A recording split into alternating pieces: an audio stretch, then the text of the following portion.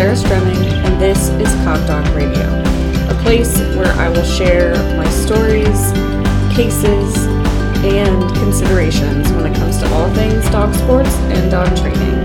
I hope you enjoy it.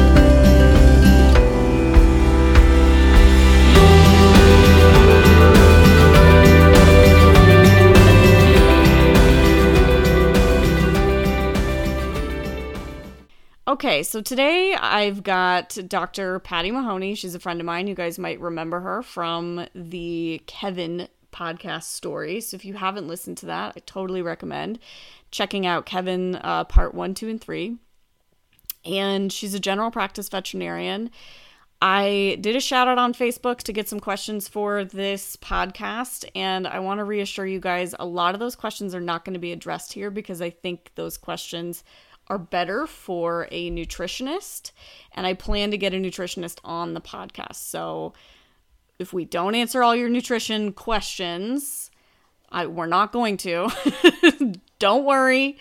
I'm going to get a nutritionist on here to answer those questions. And I also just want to do a quick little mention of the fact that I know people get really heated about this subject. And so if we get any hostile responses, I'm very good at ignoring them. So if you have a disagreement or want to have a dialogue with me after this podcast about anything that I say, just remember to keep yourself in check so that I don't have to delete your email.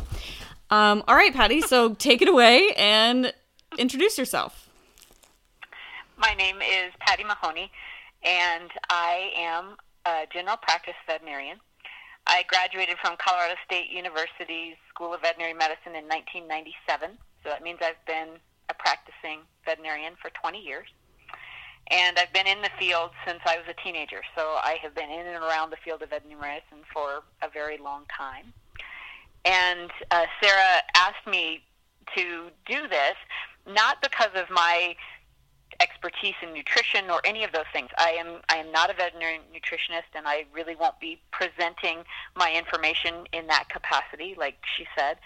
But what I'm hoping is that I can provide kind of a little bit of a bridge between the veterinarian that you, the listeners that are listening to this podcast, may run into, because I'm very similar probably to the type of veterinarian that most people have access to for their pets.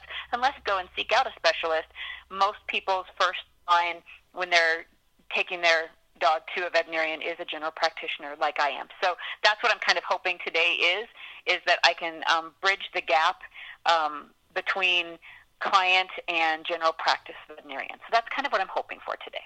Awesome. That's exactly why I wanted Patty to come on, because most of us don't have access to a nutritionist on a regular basis. We have access to our general practice vets. So Patty, start out by telling me, what is the average general practice veterinarian's take on raw diets, and why is that?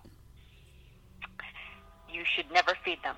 That's the general practice veterinarian's recommendation is going to be that you shouldn't do it. The American Veterinary Medical Association's stand on feeding particularly raw protein sources is that it shouldn't be done.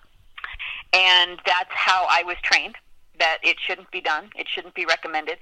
And primarily, I have to say that the recommendation, the reason why, does not stem from the health of the dog, which, again, we'll talk about that a little bit in a minute. But it really stems from a zoonotic standpoint. Zoonosis is any type of disease that is transmissible from animals to humans. And ultimately, your veterinarian is the first line of defense in keeping the humans that live with animals safe. So that is our ultimate goal as a general practice veterinarian. That is why most veterinarians are going to blanketly make the recommendation, do not feed raw diets, do not feed raw protein sources to your dog. It's really more that's where we're trained, that's where it comes from the CDC, the FDA, the AVMA, all have a stance that it is unsafe for humans to be feeding raw diets to dogs, and that's why the general practice veterinarian is going to follow what the AVMA is telling them to do. And I think there's this idea that definitely came through on Facebook when I asked people to talk about some of their questions in relation to this topic. There's this idea that the reason general practice vets are anti-raw diet is because they're in bed with pet food companies in some way or another, right? And so can you talk a little bit about the truth about the relationship between pet food companies and veterinarians? Well, and I can certainly speak to my, I don't know the experience that other veterinarians have and that other veterinary schools have, certainly, but I can speak to mine. And when I was in veterinary school, I was provided a free bag of dog food every month or something, I believe is what it was. And it was from the large pet food companies would do that.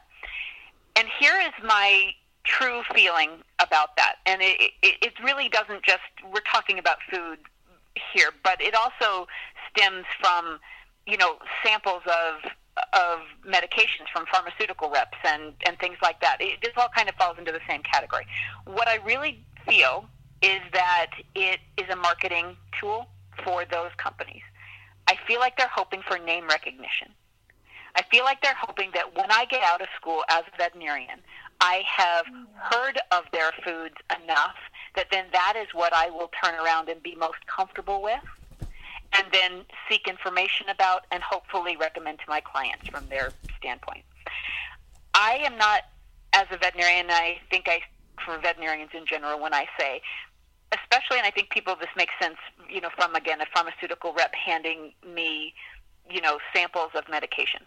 I am not going to just give a medication because that is the one that the reps have handed me the most samples of. If I do not think that's the best medication for an animal, that is not the one that I'm going to recommend.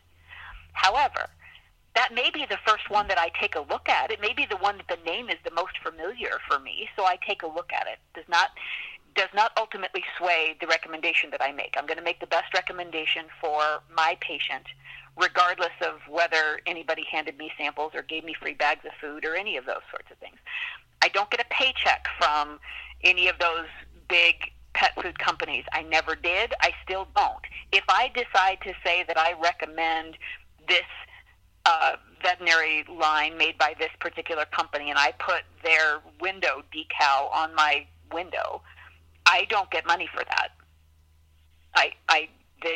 They might ask me if I would do that, if I recommend their foods, and they're hoping that I will, but I don't get a paycheck from them. I don't do it for that reason. The AVMA, again, is made up of, for the most part, the people that are actually legislating and making the recommendations that go out for the American Veterinary Medical Association are not paid positions. Those are typically volunteer positions, and they do that for a reason. They don't want them to be biased. They are not being paid by big pet food corporations. None of that is the case. I do feel like, again, it's name recognition. And like we, talk about, I always laugh and tell people, if somebody handed me, the same bar of soap every single time, and that's all that I saw, then again, when I was asked the question, what brand of soap comes first to your mind, that's probably the name that's going to pop up in my head. So I do feel like they're doing it for a reason. I think it's a marketing tool for them, their businesses. I feel like that's why they do it.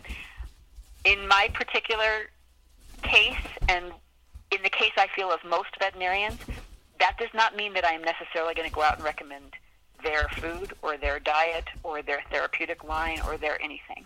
I'm still going to hopefully make the best recommendations that I can for my patients based on what I feel is right for them.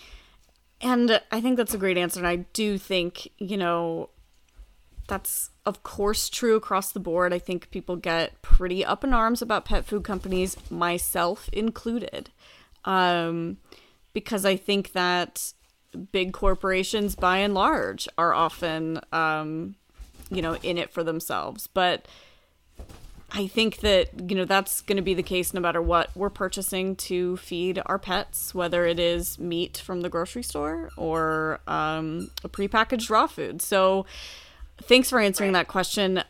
Moving on, I think I'd really like to hear what your thoughts today are on feeding a raw diet versus 10 years ago and why that has changed.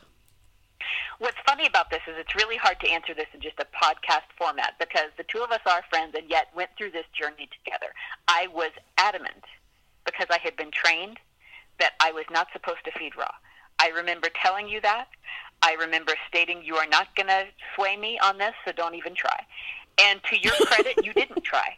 You really didn't. You left it alone because you knew that we weren't going to, it just wasn't going to go well. So you left it alone, and we didn't revisit it again for a very long time in our time in working with Kevin.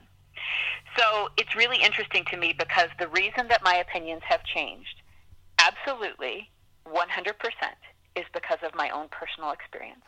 And I will say that many times I've told people, I've been a pet owner a lot longer than I've been a veterinarian. So what I'm hoping is that my education as a veterinarian, my skills as a veterinarian are of benefit, but I'm still a pet owner. I still take my experiences with my own personal pets and I incorporate that into my philosophies and my beliefs and my thoughts. So the difference in 10 years is night and day. I would have told you before, absolutely don't do it. It isn't safe. Here's why. Zoonotic diseases are a problem. It isn't safe for your family. I worry that, you would be handling raw food that your animal would be eating, and not only that, but then your animal could potentially shed bacteria that your family could catch. And I would have told you all of the safety reasons, or all of the zoonotic reasons not to do it. That's what my answer would have been, because that is, in the two of us talking, what my answer was. So yes. That's what I said. Now, Kevin was a whole interesting experience on many levels, but raw food was a huge one because we had worked together for behavior modification. And for those people that have not listened to the podcast, first of all, Kevin is not a human. Kevin is my dog. Kevin is a lovely, now 6-year-old white German Shepherd, and I adore him. And he probably had the worst case of anxiety, just generalized anxiety to life, to air, to the world, that I had really ever seen. And I think that sometimes the animals that are in our life come into our life for a reason, and I feel like that's probably why Kevin, in all reality, came to me. We had been working and doing behavior modification. We had done training with Kevin. We had done all kinds of things with Kevin. We had brought Kevin to a very high level, and it still wasn't good enough. And then I remember, again, I'm a Western-trained veterinarian, so we discussed behavior-modifying medications. And I made the decision to try Kevin on Prozac. And he had horrible adverse reaction to the medication very quickly. That was very long-lasting. And it was very clear that behavior-modifying pharmaceuticals were not an option for this particular dog. And this was a physical response. It wasn't that his behavior did get worse, but we both kind of believe strongly that the reason it did was because of what the drug was doing to his body. Because he wouldn't stop vomiting. Yeah, yes. That might have been it. I mean, I would be upset, I think, too, and not functioning well if I couldn't stop vomiting also. Yeah, it was dramatic. It was bad. And that's not a typical side effect at all of fluoxetine, but Kevin's not typical in any way, so. In any way. And his reaction was literally dramatic. And so it became very obvious that we had really exhausted everything. And I say this only because it's funny. The two of us were sitting and eating at a Chinese restaurant, and literally you looked at me, and we had not discussed raw feeding again. We really had left it alone. And you looked at me and you said, this is the only thing I know left to recommend to you that I think could make a difference from what experience you had had and had seen and had done. And I said, because Kevin's anxiety was so bad that it decreased, his quality of life was not appropriate. His quality of life was not okay. You would even say euthanasia was on the table. It was on the table. Yeah, that's how bad it was. Because if you really, truly feel like living your life is just that, I felt that he really just, his quality of life just wasn't there. And yet, Kevin has access to a lot of things. Kevin lives on a farm. He had free, exercise. He was trained. We were doing, puzzle toys and all kinds of, there was a lot of wonderful things for Kevin, and he had improved, and it wasn't good enough. And you said, this is really the only thing I think that we have left on the table. And I handed you the money that day in that Chinese restaurant and said, okay. And I had you go to the store because I couldn't do it. I had you go to the store, and I said, get me 1 week's worth of food for this dog. And that's what you did. Yep. And one day Kevin ate kibble, and the next day Kevin ate raw. And never in my career, and I've been doing this for a very long time, never in my career had I seen a reaction so dramatic. Not for any drug I have ever given. Nothing has been, honestly, as dramatic as I saw the change in this dog. And would that be that way for all dogs? I have no idea. But for this one that lived in my house, that I watched and witnessed every day, the reaction was so tangible that it was undeniable. I could not deny that that is what made the difference for him. Now, did it alleviate all of his anxiety? No. He's still Kevin. But did it bring him to a place where he truly, I felt like, healed on a number of levels? I feel like his GI tract healed. I feel like his anxiety baseline level became better and better and better. And really, the only change at that point that was different, the only thing that was different is what we fed this dog. And talk a little bit about how your process was feeding him, because I remember that you were petrified. Because of everything that you had been taught, you were certain that you were going to kill him or somebody else. I mean, you were really worried about it. Gloves. So I sprayed everything with bleach. Do you remember me? Yes. Yeah, I did. So I was that person. I was that person. I was petrified that this was really, really scary. And I have to be honest, I trusted you and I tried it, but I really felt like there was a good chance that I was going to kill Kevin. And I really did feel like it was unsafe, because that's really what I had been trained to believe, and it's really what I did believe. So what's interesting about that is that that's a process, just like a lot of things in life. And for me, that was a process. I'm very type A personality. We've discussed that before. It's very true. It's going to stay that way. And so I'm very black and white. Things exist. I don't do gray well. So if I was going to do it, I was going to do it 100%. And I was really going to try to do my best. I had a veterinarian that I had worked with that had been my mentor when I was very, very young.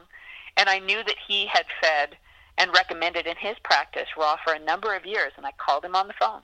I hadn't talked to him in years. And I called him on the phone and I said, I need you to help me because I'm doing this and I'm scared. And I need to know that I'm making the right decisions. And I did research that I could do. It's very hard in this country, in my opinion, to find a lot of veterinary research in this topic because it's just shut down. As soon as you start asking questions and talking about raw food, it's just, in this profession, nobody will talk to you. So I literally left this country and I started talking to veterinarians in Australia because it's very common to feed raw diets in Australia. And so I gained a lot of information there, and that's as I was already feeding Kevin raw. But I was trying to gather information so that I could be more comfortable. And then I was going through the process of, again, gloving and I laughed and did gloving and gowning and bleaching and everything, but I wasn't far off. I mean, I was pretty extreme. And all of that was really a thing right up until, and I live on a small farm, right up until the day that Kevin ran out, grabbed a fresh pile of horse manure, and ate it on his way back to run and see me. And something in my logical brain kicked in and said, maybe I don't need to be quite as concerned as I have been, because I have seen Kevin eat horse manure 1,000 times. And if basic pathogens were going to kill him, wouldn't that have already happened? The other thing that was a light bulb moment is that I was preparing dinner for my family, and I was making chicken. And what did I do?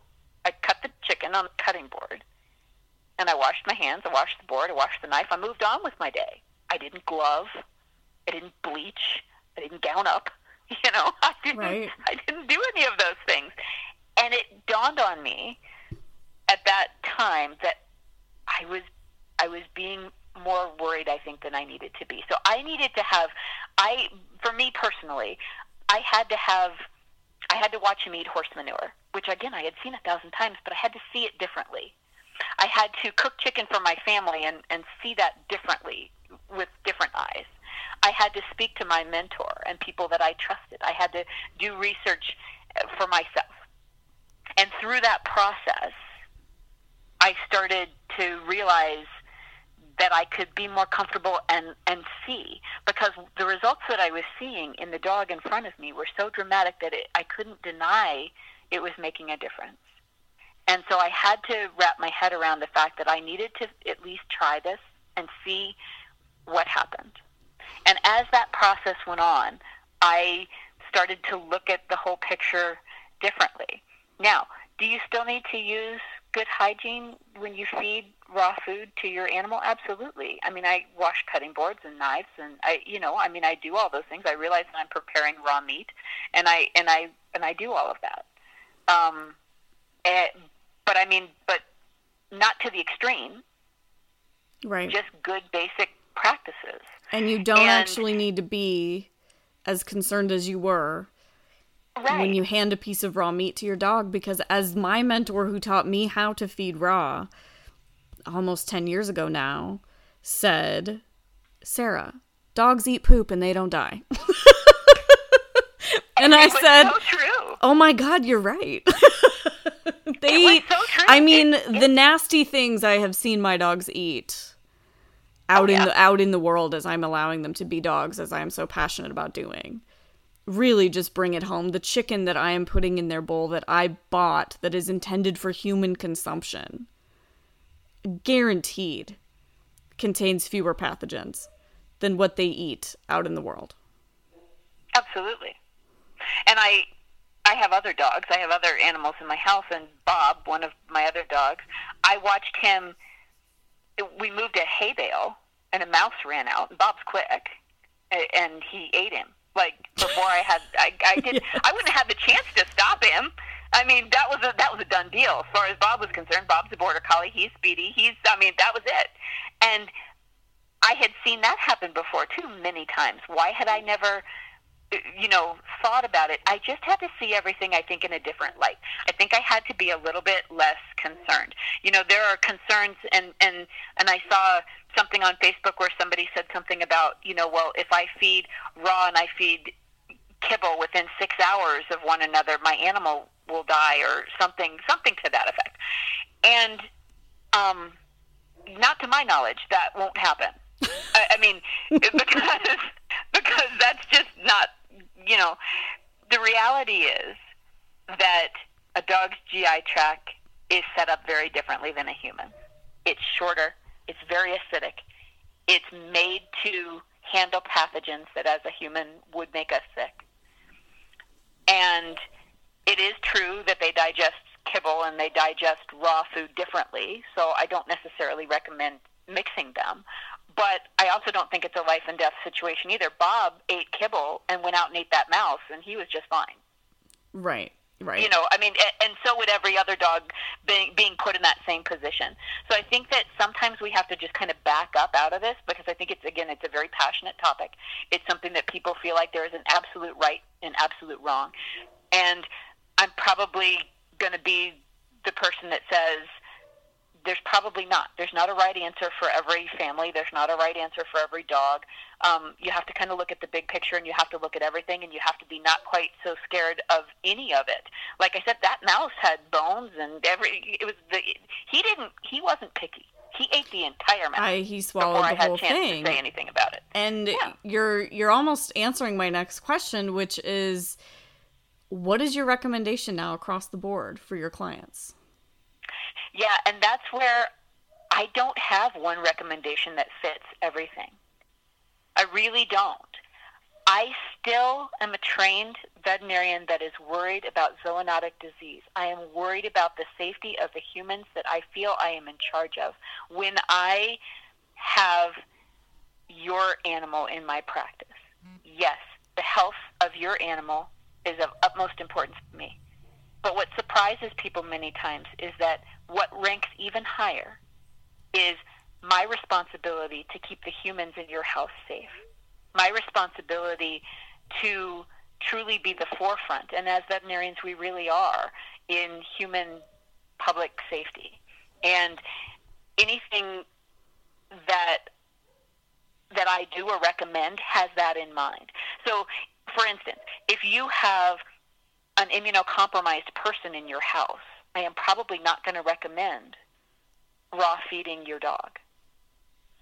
Does that necessarily mean that I don't think that raw feeding would be the best diet for your dog? No, it doesn't mean that. It means that in that entire picture, there's something in your family or in your household, in the makeup of where this animal lives, that is going to make me take a risk versus benefit situation and is going to make me say that that probably is not the best choice for your animal. And I'm going to push back on that a little bit, because we had just talked about how, if you can clean your kitchen after preparing meat for your family, right? Why can't a person clean and, be clean enough? Does it stretch beyond hygiene? The concerns? It really does. I mean, it really does. But this is where things get a little bit gray and they get a little bit muddy. Because the reality is that we know that, Salmonella, E. coli, Campylobacter, all those types of big players. Can your dog get sick from Salmonella? Absolutely. It can happen. It has happened. But, again, because their GI tract is set up differently than a human, it's very unusual. It would be rare, and chances are your dog would have been immunocompromised in some way. Very young, very old, systemically or metabolically ill. There probably was something else going on in your dog that allowed it to be susceptible to that pathogen enough that that pathogen would make that dog sick, ill, or, potentially even die. So yes. Now, humans are a different story. Our GI tracts are not set up that way. And the reality is that the same level of pathogen would probably make us ill, which is why we don't eat protein sources that are raw. We cook them. And that's for safety reasons. Animals can look healthy on the outside, and they can potentially shed those pathogens. Here's where that gets sticky. Again, I just told you my dog's eating horse manure. Is he potentially shedding pathogens? Well, I would dare say probably yes. If I feed him raw, is he? Potentially. If I feed him kibble, is he? Well, we know that there have been outbreaks of all of those things in kibble, so potentially from the kibble itself, yes. But again, also, if he eats garbage, if he does any of the other things that dogs do, then probably. So to a certain extent, dogs have the potential, of passing those things to humans just, in what they do in their day-to-day life. Do we increase that risk if we feed raw? We probably do, quite honestly. We probably do, which is why, again, if there's an immunocompromised person in your house, if you have young toddlers that are crawling around on the floor, and they're not going to wash their hands before they eat and things like that, I'm probably going to hesitate, and I'm probably going to say the risk is too great in your family. If you have somebody that's on chemotherapy, if there is a specific reason that I think the zoonotic risk is going to be higher, I'm going to recommend that you not do that. If that's not the case in your family, then I think that if you come back and you ask me my recommendation for your pet, I'm potentially at this point, I have recommended raw. I mean, there have been cases where there have been sick animals where I have recommended raw food as a healing mechanism, I guess is the word I'm going to use. And then I certainly talk to people that are interested in raw, and I give them good, solid information, because if you're going to feed raw, I want you to feed a balanced diet. If you I don't care whether it's raw or it's cooked, but if all you feed your animal is raw hamburger, we're going to be sick. Doesn't matter whether you feed all cooked hamburger, your dog's going to be sick. And I think so raw versus cooked isn't the only issue here. We need to make sure that we are feeding balanced food. So that's why I'm upset when veterinarians just shut down and just won't answer and won't talk to people at all, because I don't think that that's fair either. If you come and you ask me questions about raw, I'm going to evaluate about feeding your dog raw. And first, I'm going to evaluate your family. I'm going to tell you about the risks, and then I'm going to tell you about the potential risks, because I feel like that's my job, and I'm going to do that. And if I really feel like your family is not a good candidate, I will still, to this day, recommend against it. But if I feel like we've talked about the risks, your family is a good candidate for that, then we're going to talk about how to feed raw correctly, because I want you to be feeding a balanced diet. Whether you're feeding cooked or raw, that's not the point. And then some people think that kibble was created to be a balanced diet because we were missing something in the way that dogs were fed 40, 50 years ago. And that's not true. Kibble was created to be convenient. Kibble was created because it was easier to find something that could be mass-produced, put in a bag, put on a shelf for months at a time, scooped out, put in a bowl, and fed. And I think, we were talking, or I had heard at some time, that as our society has changed too, as people cook less, there's fewer table scraps. There's fewer things that's what dogs lived on before on the farm. Right. Not only the mouse under the haystack, but they were also given food off the table that people ate, because that's what the people had to feed their dog. It's as we eat more processed foods. Yes.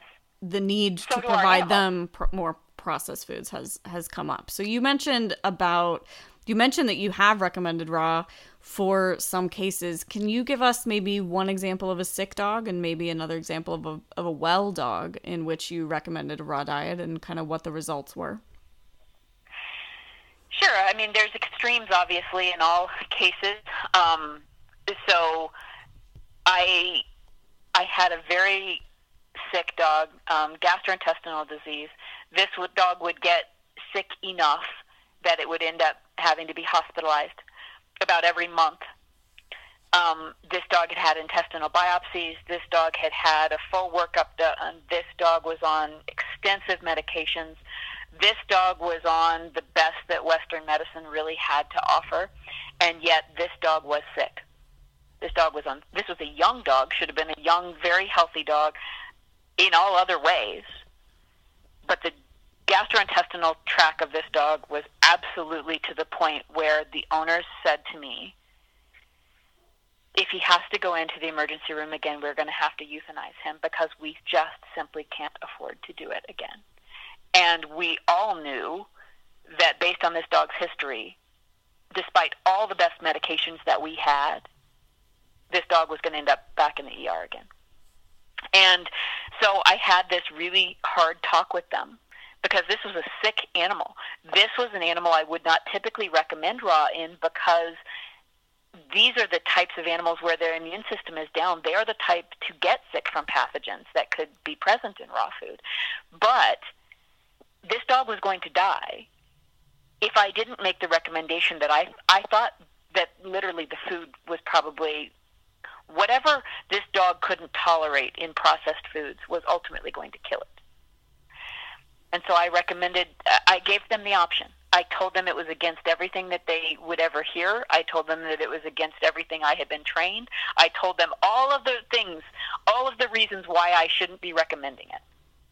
But then I told them why I did recommend it, why I really felt like it was the best choice.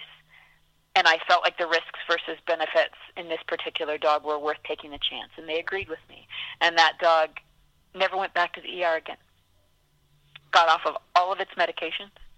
And that dog has lived a happy, quality, wonderful life.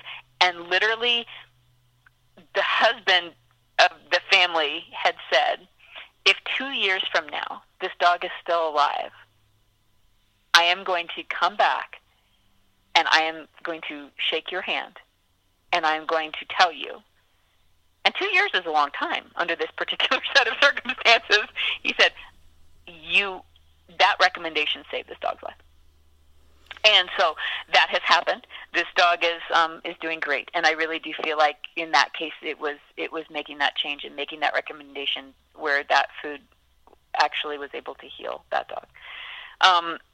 As far as healthy animals, healthy is different because it depends. Again, like we've talked about, family situations, all kinds of things. But when I have people come to me and they say, "What do you really think the very best thing for me to feed my dog is?" I probably have to, in all honesty, turn around and say the most natural diet that we can provide them that is the most species-specific diet out there. And that is probably a raw diet. And then based on the look on their face, quite frankly. Based on whether they look at you like you have three heads. Yeah. Because it kind of depends on, some people are just absolutely opposed to it, in which case that's fine. We don't need to go down that road. I'm going to make the best recommendations that I can for home-cooked diets or for other, I'm going to make, even if we need to talk about, and kibble is our only option, then we'll talk about kibble. We'll make choices there. But, if somebody is really interested, and I also have to be honest, once people started to find out that as a veterinarian I wouldn't attack them, I'm using quotes, but air quotes, but I wouldn't attack them for feeding raw, then I got a lot of people that would come and they would ask questions, and that's what I like. I want to be able to be your animal's advocate, but yours as well. I want to be able to sit down and have dialogue back and forth. We don't always have to agree, but I'd like to be able to sit down and I'd like to be able to give you my experiences and why I'm recommending things, and I want to listen to you because you know your animal better than I ever could. And I want to be able to be a partner with you. And I'm hoping that that's what can happen between general practicing veterinarians and dog owners, is that you want to find a veterinarian that you can be a partner with, that you guys can talk about. And it's not just diet. You want to be able to talk about spay and neuter. You want to be able to talk about vaccinations. You want to be able to talk about all kinds of things. And that goes both ways, you guys. When we walk into an exam room hostile, we do not get the best that professional has to offer, period.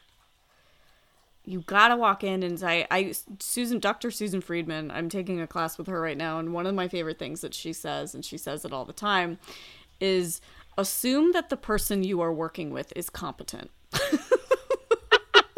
Always a good plan. Yeah. This is the best place to start in any professional interaction is to assume the person in front of you is competent. And that has changed my life, thinking that way in general. Of course. Because I think we almost are trained to think the other way around. We're trained to just put up our defenses and assume this person's going to screw us over. When in reality... Well, and I think particularly in this topic, this is a very hot topic. This is something that traditionally veterinarians have been very strong against. And again, the AVMA still states that. So there is no reason to think that you're going to walk in and talk to a general practicing veterinarian and they're going to be willing to talk to you about raw easily. Right. But what I'm hoping, again, is that you can be open with them. They'll be open with you. That you guys can have a dialogue back and forth. You can discuss the things that you're both worried about, the things that, risks and benefits, and truly make best decisions for your pet on a whole range of topics. Because it's funny, because all of these topics, everybody wants there to be a right and a wrong answer. Right. Whether it's spay neuter, whether it's diet, whether it's vaccination, everybody wants there to be one right and one wrong answer. And my particular opinion is that there is not a one-size-fits-all for any of those things. Yeah. There is something in each case, in each animal's life, in each situation, where you need to make best recommendations based on looking at the whole picture, based on treating the entire animal, not just one particular thing. And I think that if everybody kind of viewed it that way, then both sides, both the veterinarians viewed it that way as well as the general public viewed it that way, then I think there would be less hostility, and I think that there would be better communication, and I also think that there would be better overall outcome. And so, on that note, how would you recommend that we, the clients, approach their veterinarian, or maybe a veterinarian that they would like to forge a relationship regarding nutrition, especially if they want to feed a raw diet, knowing full well that the AVMA recommends against it? And I guess that's probably what I would say.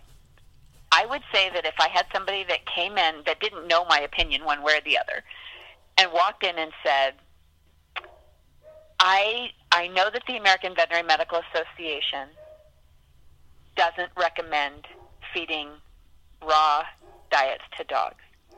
What is your opinion about that? And just straight up say, what's your opinion?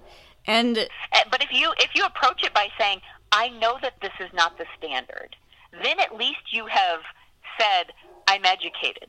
Yeah. I know that there's concern out there. As opposed to walking in and saying, this is best, I don't care what your education says. Exactly. Yeah. I think that's a good piece of advice. Right off the bat, then, I know that you're educated. I know that we can talk about it. I know that you know some of the risks, some of the things that I'm going to say I'm concerned about. And we can have a discussion right off the bat. So I think that that's how I would, if I was recommending anything for people to walk up to veterinarians, that's probably what I would say. Awesome. So a little, something that I think a lot of people asked on Facebook and a lot of people think about is, what about high quality kibble? We have so many options now with just outrageous ingredient lists that have all kinds of really wholesome ingredients. Like, you look at this ingredient list and this seems like a really wonderful, wholesome food to be feeding your dog. They tend to be really expensive. There's a lot of them available. What are your thoughts on that? Are they worth the price tag? I have to be honest, I'm probably not going to make a lot of friends by saying this. That's okay. That's why you're the person on my podcast. This is anecdotal at best, but my experience is that when you take lesser ingredients and you heat cook them through the typical extrusion process to make a kibble, you get a product. And then typically the lesser quality ingredients, because lesser quality went in, so they tend to then spray vitamins and minerals and things on the other end after the cooking process is over. Versus you take foods that the ingredients going in are fantastic. They still go through the same cooking process. And then nothing artificial is added at the end. No vitamins, no minerals. Because in theory, why would you need that? The ingredients that went in were fantastic. Right. I think that the end result is that you destroyed some of the quality. Probably most of it. I mean, you put a blueberry through the extrusion process, it ceases to be a blueberry. Right. So I think that that's the bottom line, is that you can take the very best ingredients, but the way that you process it kills all of the valuable good things in it, then the end result is probably no better than the lesser quality ingredient food that started out that way. So again, not necessarily making any friends, but I do think that that's the case. I think it's more in the process of how the food is prepared than in the ingredients that went into it. If the preparation itself is going to kill a lot of the quality. Now, that being said, I feel like there are some kibbles out there that you can now find that are prepared differently. There are some kibbles that are baked, for instance. So I do think that sometimes if the problem is in the preparation, then I feel like sometimes you can find kibble that is prepared differently. And in my experience, those are the kibbles that I have had better luck with. I think that's a good answer that people can probably do a lot with. So shifting gears a little bit, you've been a practicing veterinarian for 20 years. Has there been a change in the illnesses that you see walk through your front door, in dogs specifically? And if so, do you think diet has anything to do with them? Well, yes, there's been a dramatic shift in the illnesses that I see. Really, honestly, hypersensitivity, for instance, is the first thing that comes to mind. It used to be that it was pretty rare for me to see food hypersensitivities in dogs, and now it's common, very common. So that, from an illness standpoint, is probably one of the things that, quite honestly, I see. Allergies in general, whether it's an allergy to food or just allergy to things in the world, environmental allergies, I feel like all allergies have gotten worse over the past 20 years, all of them. But I would say the most dramatic thing, if I had to answer you honestly, that the most dramatic thing that I've seen that changed in the last 20 years is behaviorally. It was 20 years ago, it was very normal and typical for me to see a behaviorally sound puppy. It was pretty abnormal for me to see a behavioral a dog that was just unsound, just behaviorally not okay as a puppy. And that has literally reversed. At this point in my career, most of the puppies that I see... I think a lot of dog trainers have seen the same thing. Yeah. It's true. I mean, literally, right now, if I see a behaviorally stable, normal puppy, it's unusual. I'm so excited because it's pretty rare. And I think that nutrition plays a big role in that. I really do. I think there's other things that play a role in it, too. I think environment plays a role. I think mental stimulation plays a role. I think that dogs' lives are very different than they were even 20 years ago. I think all of those things have made a difference in that, but I do think nutrition is one of the things as well. And what do you think is the biggest health change, and maybe you just answered it, that you've seen in dogs overall, and do you think nutrition is related? You know, I think that dogs have so many food intolerances now. Food intolerances, like I said, were very strange before. And I'm just seeing that get worse and worse and worse. And yet, in theory, the quality of the kibble that we're providing these dogs is supposedly getting better and better and better. If we're just talking kibble, if we're just talking, the majority of dogs eat kibble. So if you're just talking kibble, then the quality of the kibble that we're supposedly feeding has gotten better and better and better. And yet our animals are getting sicker and sicker and sicker. And the food intolerances are getting more dramatic. The allergies in general are getting more dramatic, and they're getting worse. And I'm seeing it in dogs that are younger and younger. I used to see food hypersensitivities in dogs that were about 4 or 5 years of age. Now I'm seeing them in puppies. Yeah. That was unheard of 20 years ago. Just unheard of. It never happened. So I think that probably from a nutritional standpoint, again, I do think that there's other factors involved as well, but I feel like there's been such a shift in paying such close attention to making these kibbles so much better. Why are we not healthier? Yeah, absolutely. If all of a sudden we're eating so much better stuff, why are we unhealthier? So I do think that there has to be a correlation, in my opinion. And I knew we were going to hear from the Australian Shepherd in the room at some point. Gusty, come here. Gus, come here. You can't be in a room with an Aussie and not hear from them at some point. Is there anything else, Patty, that you would like to add? I realize in a lot of the questions that I saw on Facebook and things, there's a lot of very specific questions that are out there. And I really didn't want to try to answer those. That really wasn't my goal here today. There's good information out there about raw diets that you can find. There are books that you can read. There are good sources. There's a lot more choices in prepackaged raw now and companies that make that. There's a lot more information out there than there ever used to be.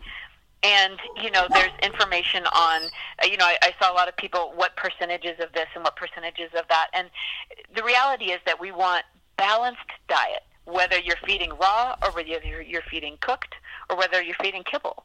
Quite frankly, you want it to be a balanced diet. You want it to be a species-appropriate diet.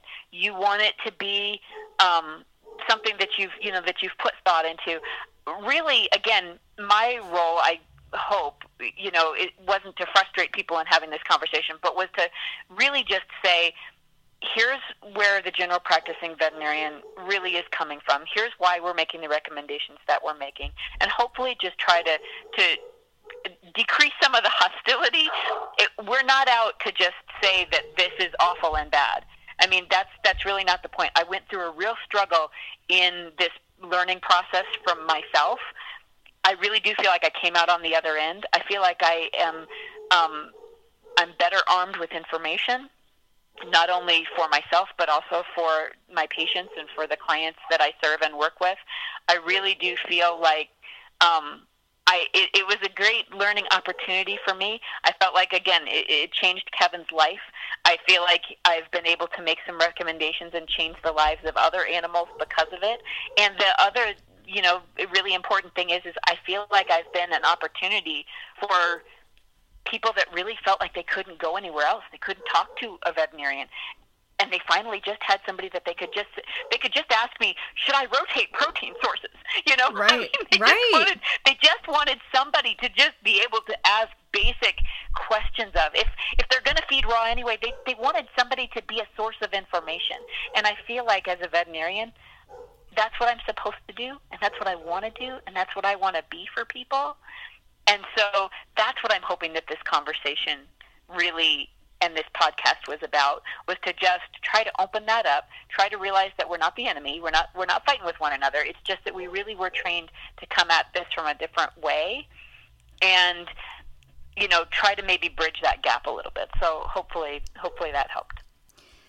I think it's helped a lot, and I think people are going to listen to this and wish that you were their vet, but know that really, I think all veterinarians are actually, they didn't become vets to fight with pet owners, and they didn't become vets to make recommendations that were detrimental to their patients. They Absolutely. became vets to actually help promote wellness in pet animals and to help people, and I think assuming they're competent, talking to them on an educated type of level, we can actually get on the same page, which is the health of our dogs. So Patty, on that note, I want to say thank you so much for this interview, and I will talk to you soon.